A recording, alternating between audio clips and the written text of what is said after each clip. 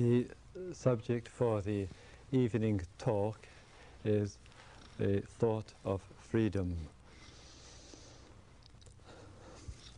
I think one of the things which we have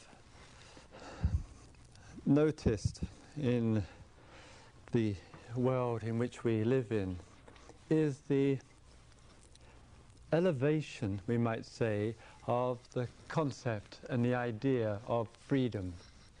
And living in the society in which we live, this particular concept is used with frequency, with an alarming frequency, in which we have been told again and again, as in so many other areas, we have been told that we live in the free world. We live in a free society.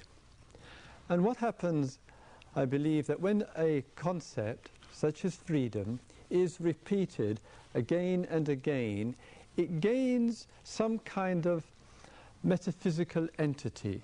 It becomes something. Feelings, emotions, thoughts, belief, as it were, are projected into this particular concept, and it's raised to a kind of supernatural level. Once it's raised to this height, then we come to believe it. We believe in it through the generality that it creates, and we believe that there's some ultimate truth to it. The consequences of this elevation and projection onto a particular concept is that it very easily blinds us to the actualities.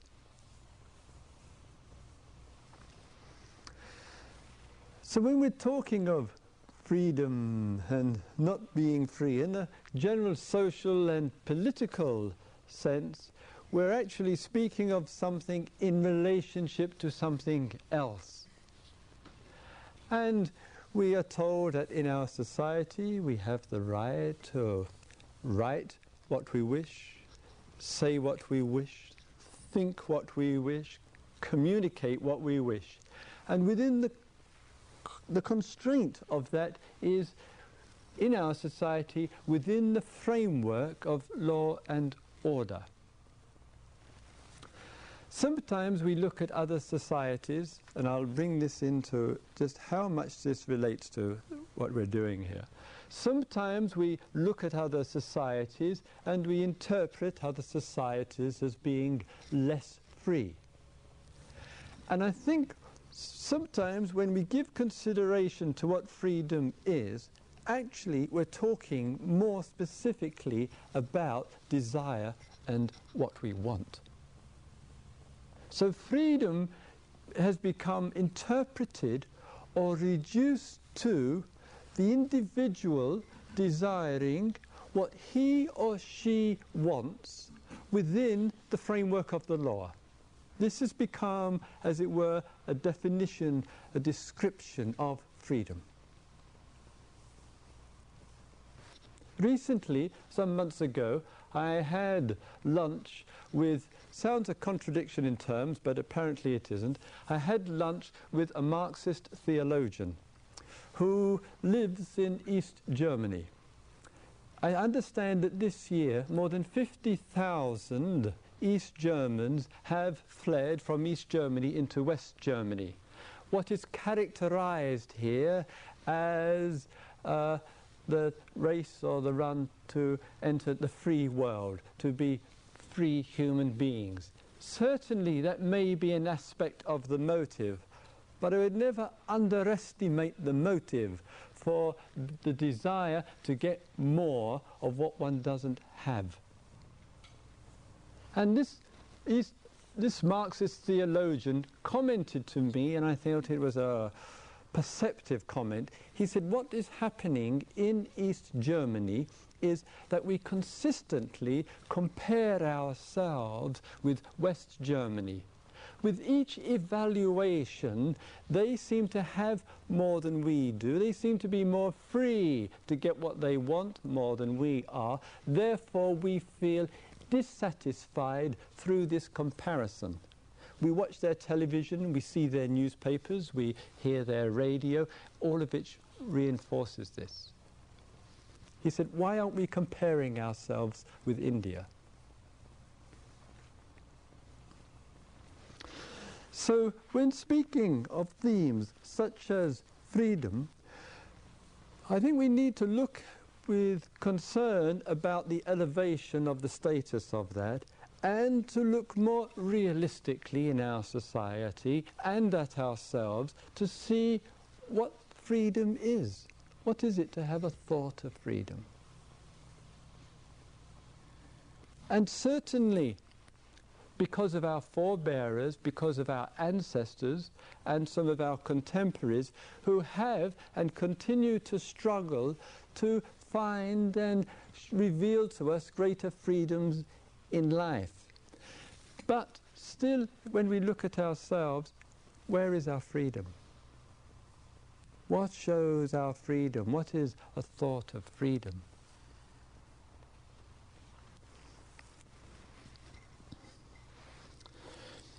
Sometimes when we give consideration to freedom, we give consideration to it at the psychological level, the emotional level, and important and necessary it is.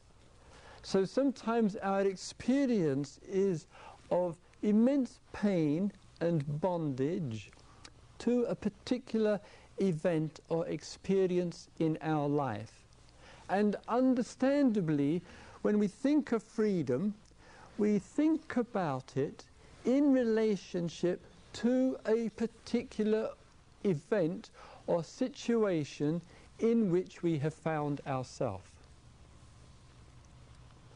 So during the course of today and your experience today, since you arrived, there may be experiences, memories, events going on for you in your life at this present time where the interest in that is in some way of change towards finding a freedom in which one doesn't feel so locked in to the situation. So I think the quest for freedom, the thought for freedom, is something quite deeply rooted in us. And I think when there is suffering and conflict and some difficulty going on in our life, that thought to be free from this situation, to be free from being trapped in this situation, can come as a very strong thought. The wish to be free, to be a free human being within a difficult or painful situation. I think the very thought arising of the wish to be free, that thought itself is a reminder to us of something other than pain and conflict, a reminder to us of joy and wonder in life, but the thought itself won't liberate. Understand? The issue is there. The wish for the resolution is there. The thought I wish to be free from that is there. But just the thought alone isn't going to transform the situation. Let me give you a story. Rather a touching story. I went to listen to Archbishop Bloom, who is the head of the Russian Orthodox Church for Britain. He told me of a man who came to see him who was suffering, who was in pain. This man, who was in his 80s, had said that during the 1920s, when there is still conflict and warring taking place in different parts of the Soviet Union, had been in the people's militia, in the people's military. And his fiancée also was with him. And they had travelled for the army.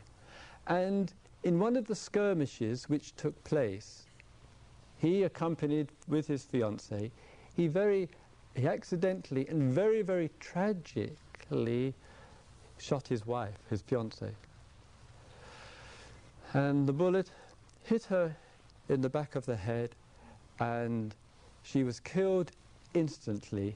And the shock and the guilt just traumatized him right down deep into his cellular life. Some years later, this man had left the Soviet Union, had come to the West, but no matter what he did and where he went, he continued to be haunted with guilt. He tried every method that seemed to be available to him through the various therapies, the healings. He is a very deeply religious man, deeply devoted to God through prayers to God, begging for forgiveness, endeavouring to let go.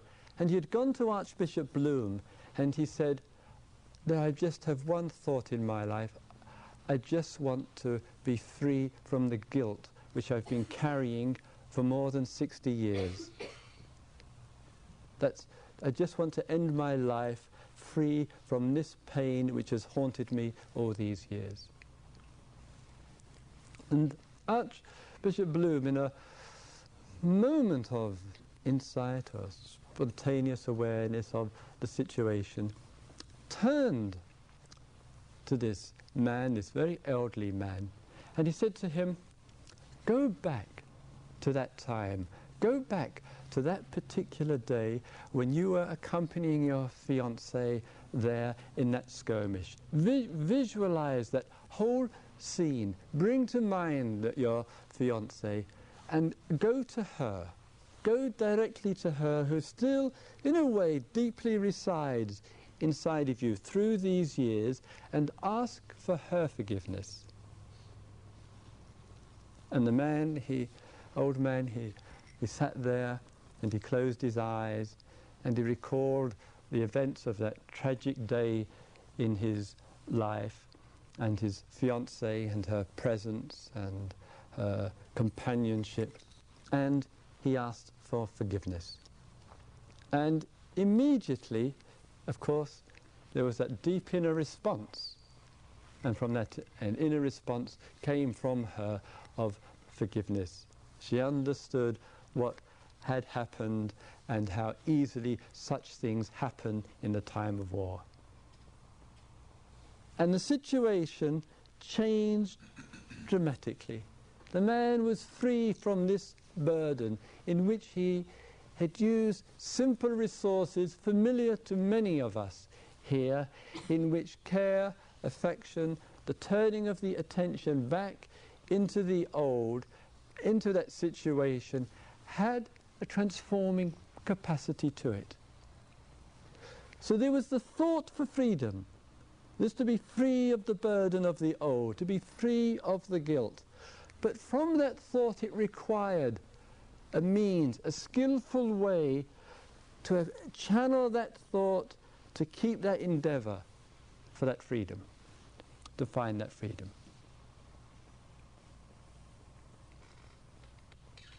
So I think our thought for freedom is a very important and significant thought that we have. When we come into a situation as we have here, and with the various mind states and the various experiences which are taking place, one of the things which occurs, and I referred to this just a little bit briefly yesterday evening, is how we tend to prioritize meditational work, mindfulness, observation, these kind of perceptions which we repeat frequently, and to some degree we neglect the thought and the place of thought.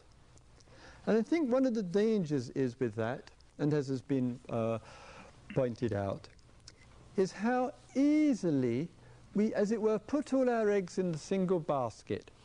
we imagine for us that mindfulness alone, the power of mindfulness, the power of a concentrated mind, is somehow magically is going to be the cure-all for whatever takes place. And with that, the thought world itself tends to have gotten, and continues to get in meditation, a very bad press. And I would like to give it a good press for once. And in that, with the thought which takes place, some of the thought is just odd bits of the chatter which is going on. The brain cells like to do their dance from time to time, and why not in the middle of the meditation? Why should one be so privileged as to not having any chattering brain cells? So that needs to take place, just all part of the scheme of things. Sometimes we notice that the stream of thought which is taking place has a continuity to it, and the continuity to it is a habit. The very act of immediately cutting off the habit might be preventing us from some immediate insight and understanding. Sometimes with the habit of thought works significantly in the same kind of way. So one of the ways, and I referred briefly this last night, is that when one looks at the thought and the stream of thoughts, what one notices in it is the appearance of self, what else, I, me and my, and with I, me and my, as though somehow or other we really are the center of the universe. And the idea that the earth revolves around the sun is really a myth. The earth revolves around me, and everything else is only any good insofar as it's good for me. So sometimes the thought that we note, that the stream of thoughts and I and me and my seem remarkably alive and well. Popping out of the thoughts, one thought after the other. And to imagine that one could have thoughts without I and my seems far too big an expectation in this life. So one notices this. But then one looks a little more carefully at the stream of thoughts which are taking place. And sometimes it's not just I and my in that stream, but there's also a feeling going on in that stream as well. And sometimes the feeling is very typical. For some, the feeling is negative, distinctly unpleasant. The feeling such as being judgmental, most common. The feeling of self-criticism. The thoughts concluding that one isn't worth anything. The thoughts which are imagining that one will be worth something when somebody else says so. Then one will gain worth through the affirmation of somebody else. Honestly. Look at our minds. Look at the changeability of them. Look at the unreliability of them. Look at the dance that goes on in our minds. And we are depending on other people and their mind states for us to feel self-worth. I mean, just stop and think about that. You know, surely every confirmation of our changing mind today, boredom, unrest, dissatisfaction, peace, calm, judgment, criticism, irritation, annoyance, and we want to spend our life walking around looking for somebody to tell us that we are the center of the universe.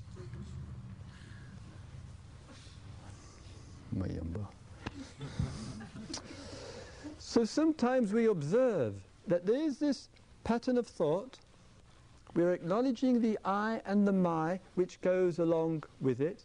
And we acknowledge too that there may be, and a very common one, is the lack of self-acceptance, a common, I think one of the most common social problems that we experience. And it shows itself as that negative tinge, that constant feeling of dissatisfied with oneself. Remembering oneself is being referred to as body. Look at the relationship that we have to the body. A couple of centimeters either way influences dramatically our peace of mind.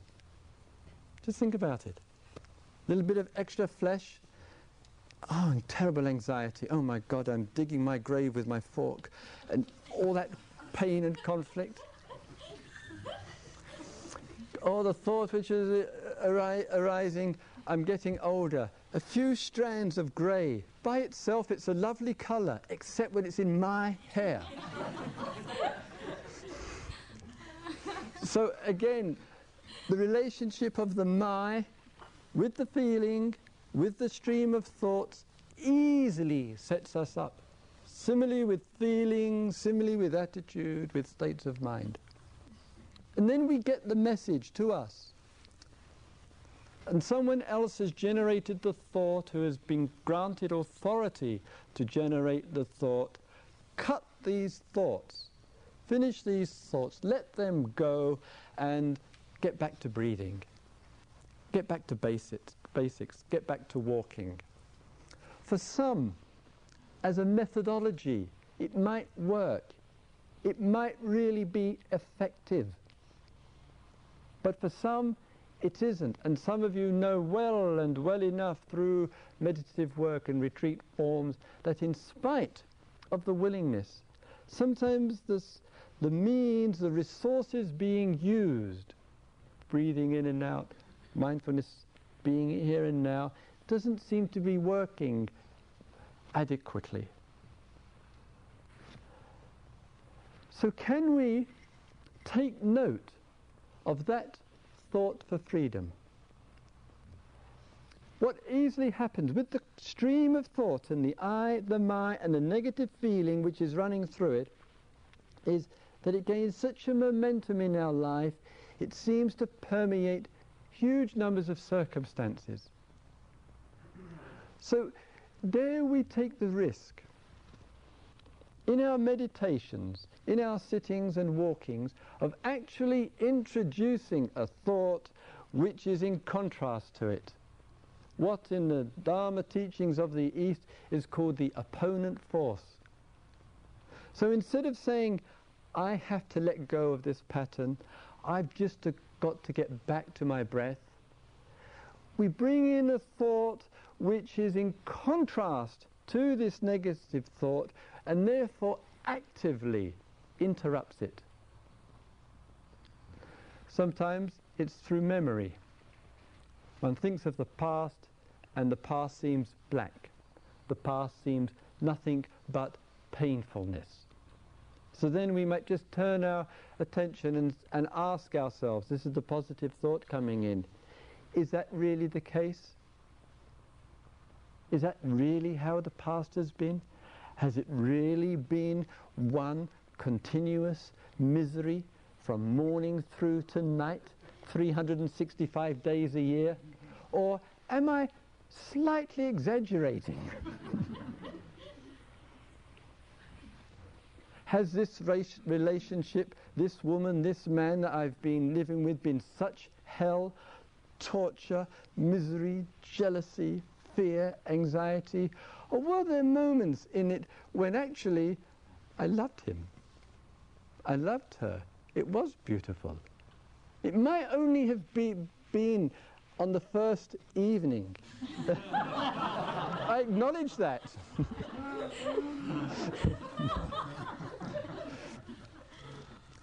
But at least it is a slight variation on the theme. So with the thought for freedom and the introduction of the thought for freedom, it is to break, to interrupt the idea of continuity. Because this thought of continuity particularly in its negative mode, can continue and pursue consciousness willfully throughout our life. And so what begins to happen, and some of you report this in the small groups and the one-to-one, that in fact when we do begin to settle into the moment, when we do begin to fall back and settle back into what's happening, what we find, and it is unsatisfactory and it is painful, what we find is that we might be settling back right onto the pattern. We relax right onto what we don't want to relax on or into. And when that happens, what I say is, since thought is given and granted much power in the world, since thought is all and ideologies, let's see if at times appropriately we can take the thought, which is the antidote to the prevalent unsatisfactory thought, and put it right in there. We don't have to engage in this morning, noon and night, but if it just interrupts the continuity, one remembers that beautiful moment, that beautiful situation, that time, that place, that person, that experience, even sometimes with the one who seems to have caused so much pain to us. It's not that we're trying to deny the actuality, but we're trying to show to consciousness there's more to life than memory and typical ways of thinking. Understand? There is more to life than what the immediate memory says and the typical ways of thinking.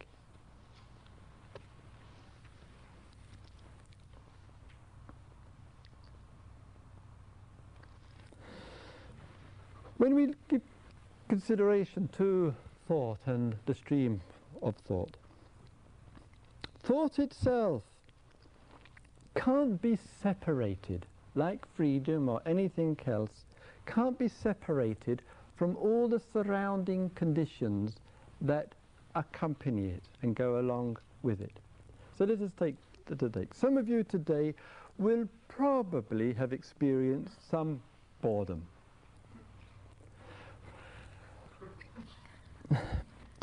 The degree, as it were, the thickness of this boredom may vary from person to person. One might even have a perception that one's life is a totally boring experience and a complete non-event. So that when one comes into the meditation room or outside of it, the boredom sets in. It might possibly be operating now. If it is, I'll try not to take it personally. So boredom can set in the face of any number of different circumstances. With boredom, other patterns are going on. It also doesn't have any existence by itself. Right? We just remember this in life, it'll be worthwhile. Nothing has any existence by itself. It dependently arises. It is interconnected, interrelated. So if we speak of boredom, we're speaking of it in relationship to. But sometimes the boredom seems to be so pervasive, seems to go right down through to the whole of the cellular life, that one can't see what it's related to. One is just saying, I'm bored. Bored with meditation, bored with this talk, bored with being here, bored with others, bored with the food, whatever it might be. So sometimes with boredom, it generates itself in all directions. Everything is boring. And it's like something has gone on inside of us, some pattern, some reinforcement, which, as it were, comes up in front of consciousness, and like looking through the world through dark glasses, everything appears much the same colour. What's that saying? When there is boredom, the thought comes in and says, I am bored. This is boring. So the thought, in a way, becomes fuel, like wood for the fire. I am bored. Then the whole body, with a few more thoughts, this is so boring, got to go to another meditation, so boring. Am I going to last this retreat? It's so boring. All this goes on. So the whole body eventually begins to wrap itself around the boredom. One becomes a walking boredom. And everything kind of shapes. Oh, you can see, like this. Just like the woman who said of her husband, when we first met, we were so in love, and now he's become a snoring armchair. So sometimes we see this, we perceive this in the world around us, and sometimes we see this boredom. But with the boredom, with the lack of sensation, the lack of an event, a pervasive non-event, mind and body can't last very much with that. So sometimes what happens is we begin to pursue, here comes the desire now, we begin to pursue a sensation to relieve this experience of boredom. We can't see the cost to people, to ourselves, and to planet of the mind state of boredom. We can't see the cost, tragic cost. And we notice and we observe in our world that the mythology of having money and wealth and privilege and being rich, we think that's achievement. And we see the immense cost in terms of boredom and the consequences of boredom through the desire and through the wanting to get a sensation to relieve the permissive and pervasive boredom. And I think we need to look at this boredom. It doesn't just stay by itself. There's movement that goes on in and with it, which is to relieve it through some sensation, usually through getting something from the world to help get rid of this state. And we live in a culture of this. So then we say, well, let me see that state of mind. Let me see if am I willing to explore it? Am I willing to say to myself, and here comes again the thought for freedom, am I willing to ask myself, do I want to continue living and being a victim of boredom? Do I want to go on being a prisoner of this mind state? Has this mind state reached a state of it's intolerable, serving no respect to oneself nor to the world that we live in? And I think sometimes we need to apply the thought, firstly, to ask ourselves, do I really want to change? Am I really interested in change? Bring that thought in. Then, if that's clear, if one knows that's already most of the way there, then some expression, some methodology, some skillful means to help transform a situation. But first be clear, do I really want to change? Do I really want to be a liberated human being? That thought's worth asking. Sometimes, with the state of mind which appears for us, and the thoughts which reinforce it, this is the unsatisfactory thoughts, which reinforce it. With that reinforcement, it might be that it's a mask. So we might bring in thought again. With this state of mind, and this kind of state of mind and other states of mind, is this state of mind in a way hiding somewhere else? Is it a kind of camouflage, a kind of self-protection in a way from some access to something else at the feeling level. So again, I think that thought for freedom can be wisely and usefully introduced into a mind state or a stream of thought which is perpetuating itself, and the little voice inside is saying, this is unsatisfactory. When the mind state is unsatisfactory and it's perpetuating itself, and you know it's unsatisfactory, you feel it, you sense that it is, then to bring in the thought. What can be done with this? What needs to be learnt from this? What's this obscuring? Do I want to be free from this? Do I want to go living in a continuity of this idea of I, who I am? Do I want to go on living in this continuity of who I am, this idea? So in our mindfulnesses, in our meditations, though we're emphasizing that, though we're saying, let's make the breath the anchor, let's really be respectful to the breath, but in a way which doesn't exclude thought. It says thought can be skillfully introduced in this kind of work and be a resource for us, not an interruption.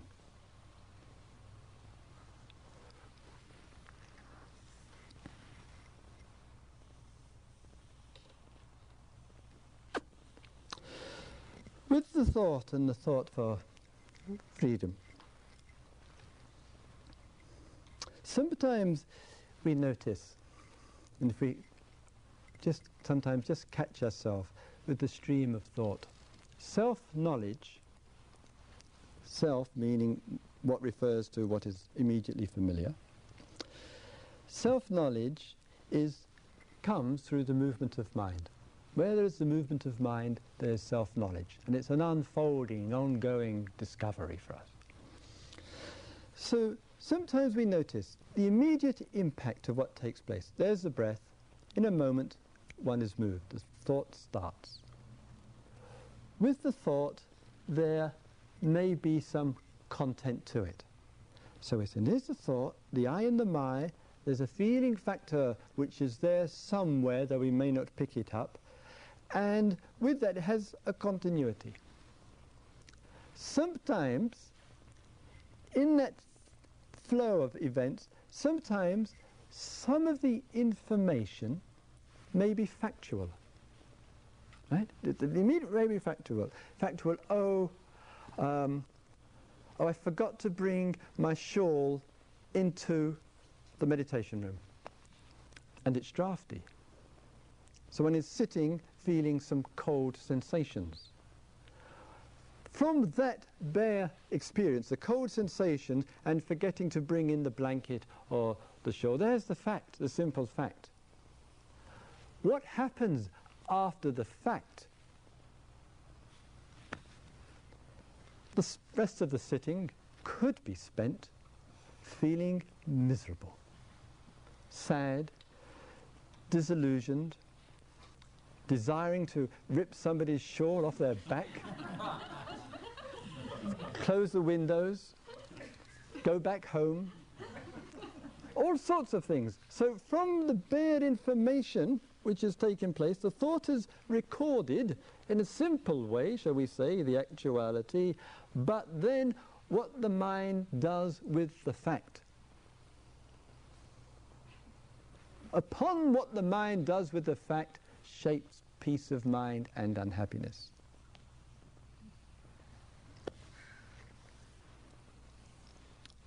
So sometimes we could respond to it differently.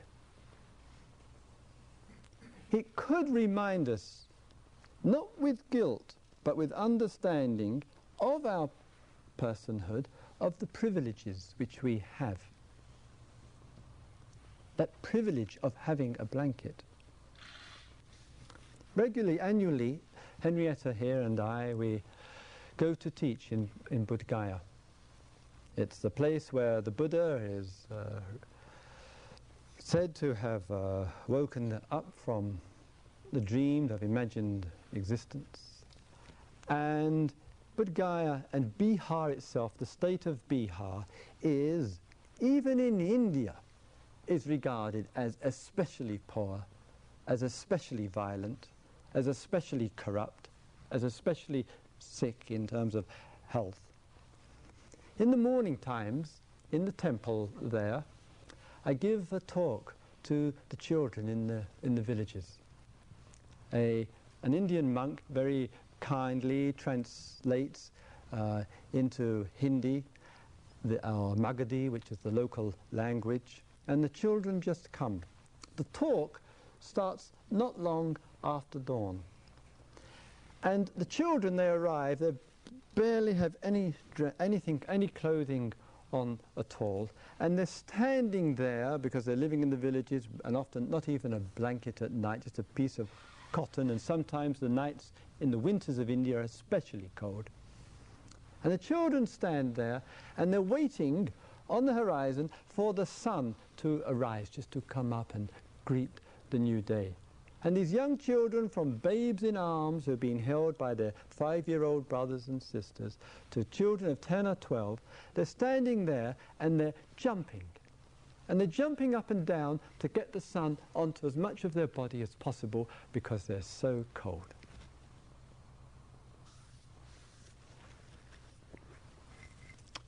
And I think when we are too self-preoccupied, when the thought of self and I and my and what I want, when there's just basically a small inconvenience, what that means for us is that we're missing something.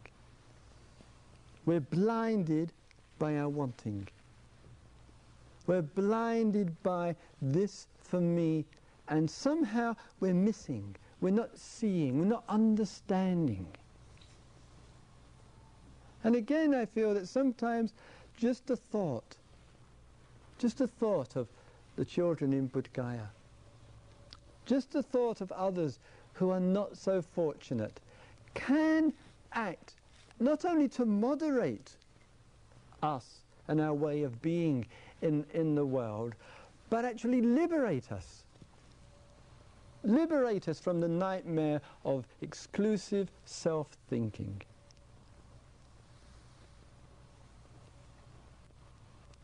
And so sometimes with some of the discomforts and pains and the thought which goes with it, the sensations which occur for us, in a way it can be a resource for empathy. In a way it can be an immediate revelation of being close to others. What makes and contributes to that is the way we think about it.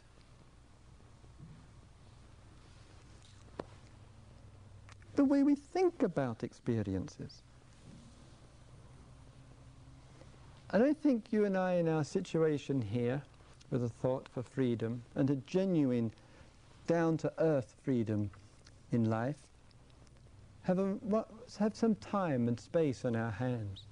We have some opportunity to be mindful, be conscious, and see the movement of thought. To really track it carefully. To acknowledge it, it's I and it's my and the feelings and all that we referred to. But equally important, maybe more importantly, is if we do that, if we explore that, it might just give us access to something which is not so tied up with the state of mind. Sometimes, just in the course of the day, and sometimes it occurs when people arrive here, and one says, wow, especially if it's the first time here, you say, God, they're a somber looking lot. Everybody's going around looking so serious and so stiff and straight. What place have I come into here? What on earth is going on here? And one's perception and thought is to generalize the whole situation. everybody looks so yucky. And this image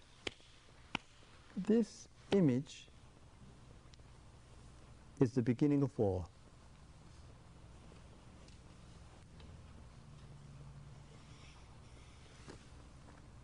The beginning of conflict, the beginning of the nation state, the beginning of groups, the beginning of territories, the beginning of all the pain of this earth between humanity is founded and requires for its sustenance and its belief, it requires the image. Without the image, there can't be war. So if we can look in ourselves and see that movement, that projection, that generalization, that discrimination that takes place, and see that, and stop and question that, and say, is this actually true? Is every human being here somber, miserable, serious, unhappy, depressed, stuck, zombie?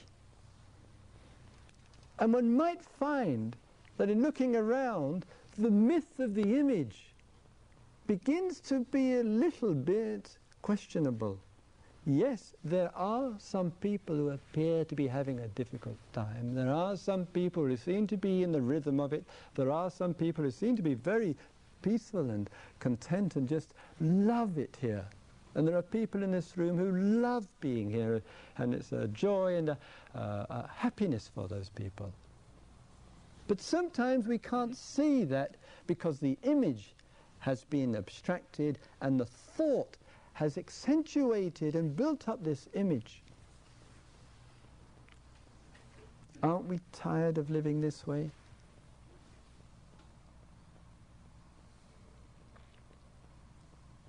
So again, the thought can come in just to raise a question. Not to deny totally the original perception, but just to raise it so that we begin to see the alternative to the immediate reaction. I think then thought is serving the best interests of people and planet. We're experiencing something and it's unsatisfactory. That's the first thing. We recognize it's unsatisfactory. We explore that. We look at that. And if it's appropriate, we bring in the thought which looks opposite to it. Looks in a way which doesn't just assume that the original perception and the image is the truth.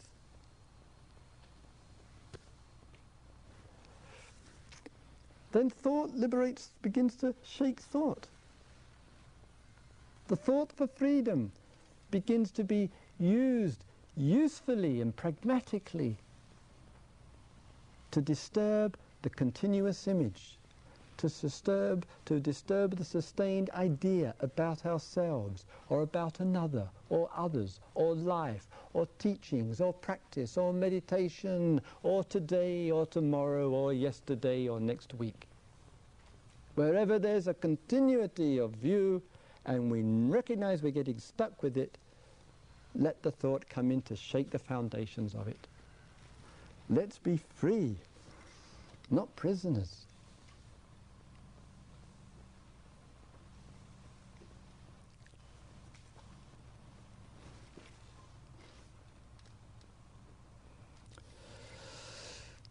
Once the Buddha was talking to his son. His son's name's Rahula. His son's about, and apparently this conversation took place with his son, and the son was about 7 or 8 years of age. And I am, as a part-time single parent, have a daughter about the same age, 7 or 8 years of age. And like a number of people who are parents in this world, I wouldn't call it a planned family by any stretch of the imagination. And I remember, if I may say, just, where are we? She's 8 years old. So getting on for 9 years ago, I was on a retreat these things happen on retreat. I won't say on retreats, the consequences. I should be careful, my young boy. Oh dear. Yes, I should look at that thought. Right. And some 9 years ago, I was on a retreat and facilitating in Australia. And Guanyin, my partner, was on the retreat. So we had an agreement, and an agreement was on that retreat that during the retreat we would revert to the kind of role. Me in the role of the facilitator, the teacher or whatever, and her as the participant and so forth. So that applied in small groups and in the one-to-one situation. Part of the way through the retreat, she came for the one-to-one. And then she said to me, well, she said, I have something to say. And then she went rather quiet. See, so usually, the thought arises, we've had this, oh God, what have I done now? And then she said to me, I think I'm pregnant. Breathe, like this. So sometimes there's a situation which arises somewhat unexpectedly, and then the thought arises with it, and the consequences. So this reminds me of the Buddha. So the Buddha's it's a slightly different story, but let me get back. So the Buddha was talking with his son Rahula, who's about my daughter's age, 7, 8 years of age. And the Buddha said, with thought, he said, all those beings of the past, of the present, and all beings of the future who come to wisdom and liberating understanding have used the resource of thought. All beings who have come to wisdom, to clarity of heart and mind, have used the resource of thought in the process. Past, he said, present, he said, and future. So I regard this as a tremendous affirmation of the usefulness and the resourcefulness of thought in the meditative work. And what surprised me in listening to him was he's talking in this way to a 7-year-old, and I can't imagine myself talking.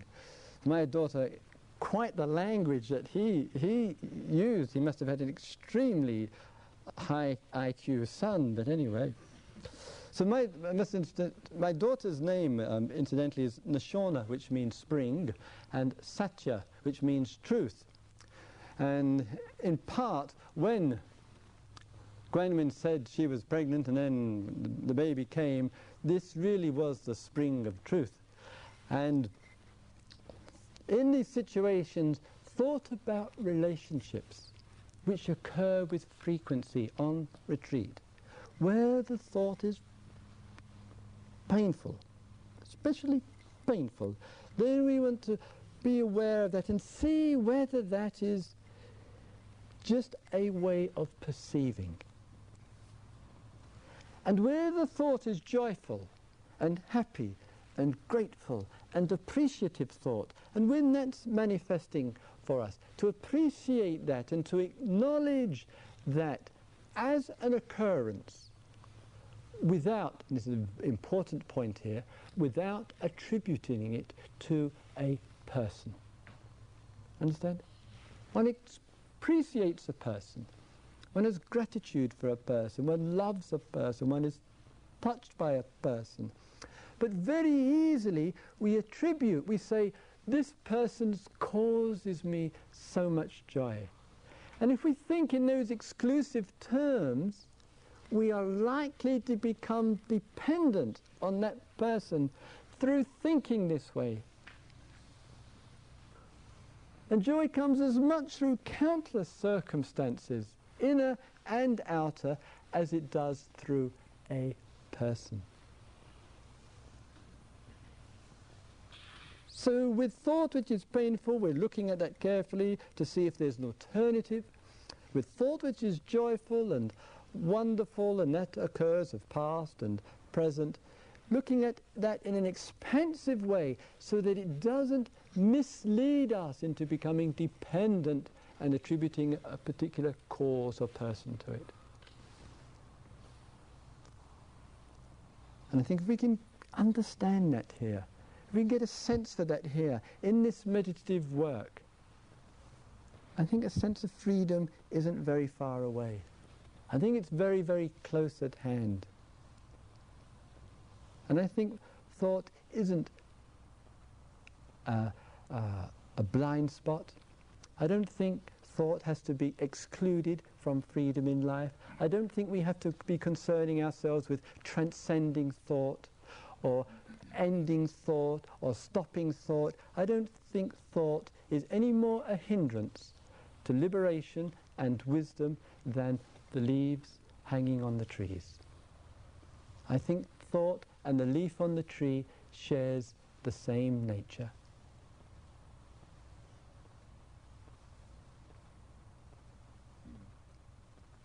May all beings see into life. May all beings see into the nature of things. May all beings experience a thought of freedom. So let's have our 2-minute quiet period together, shall we?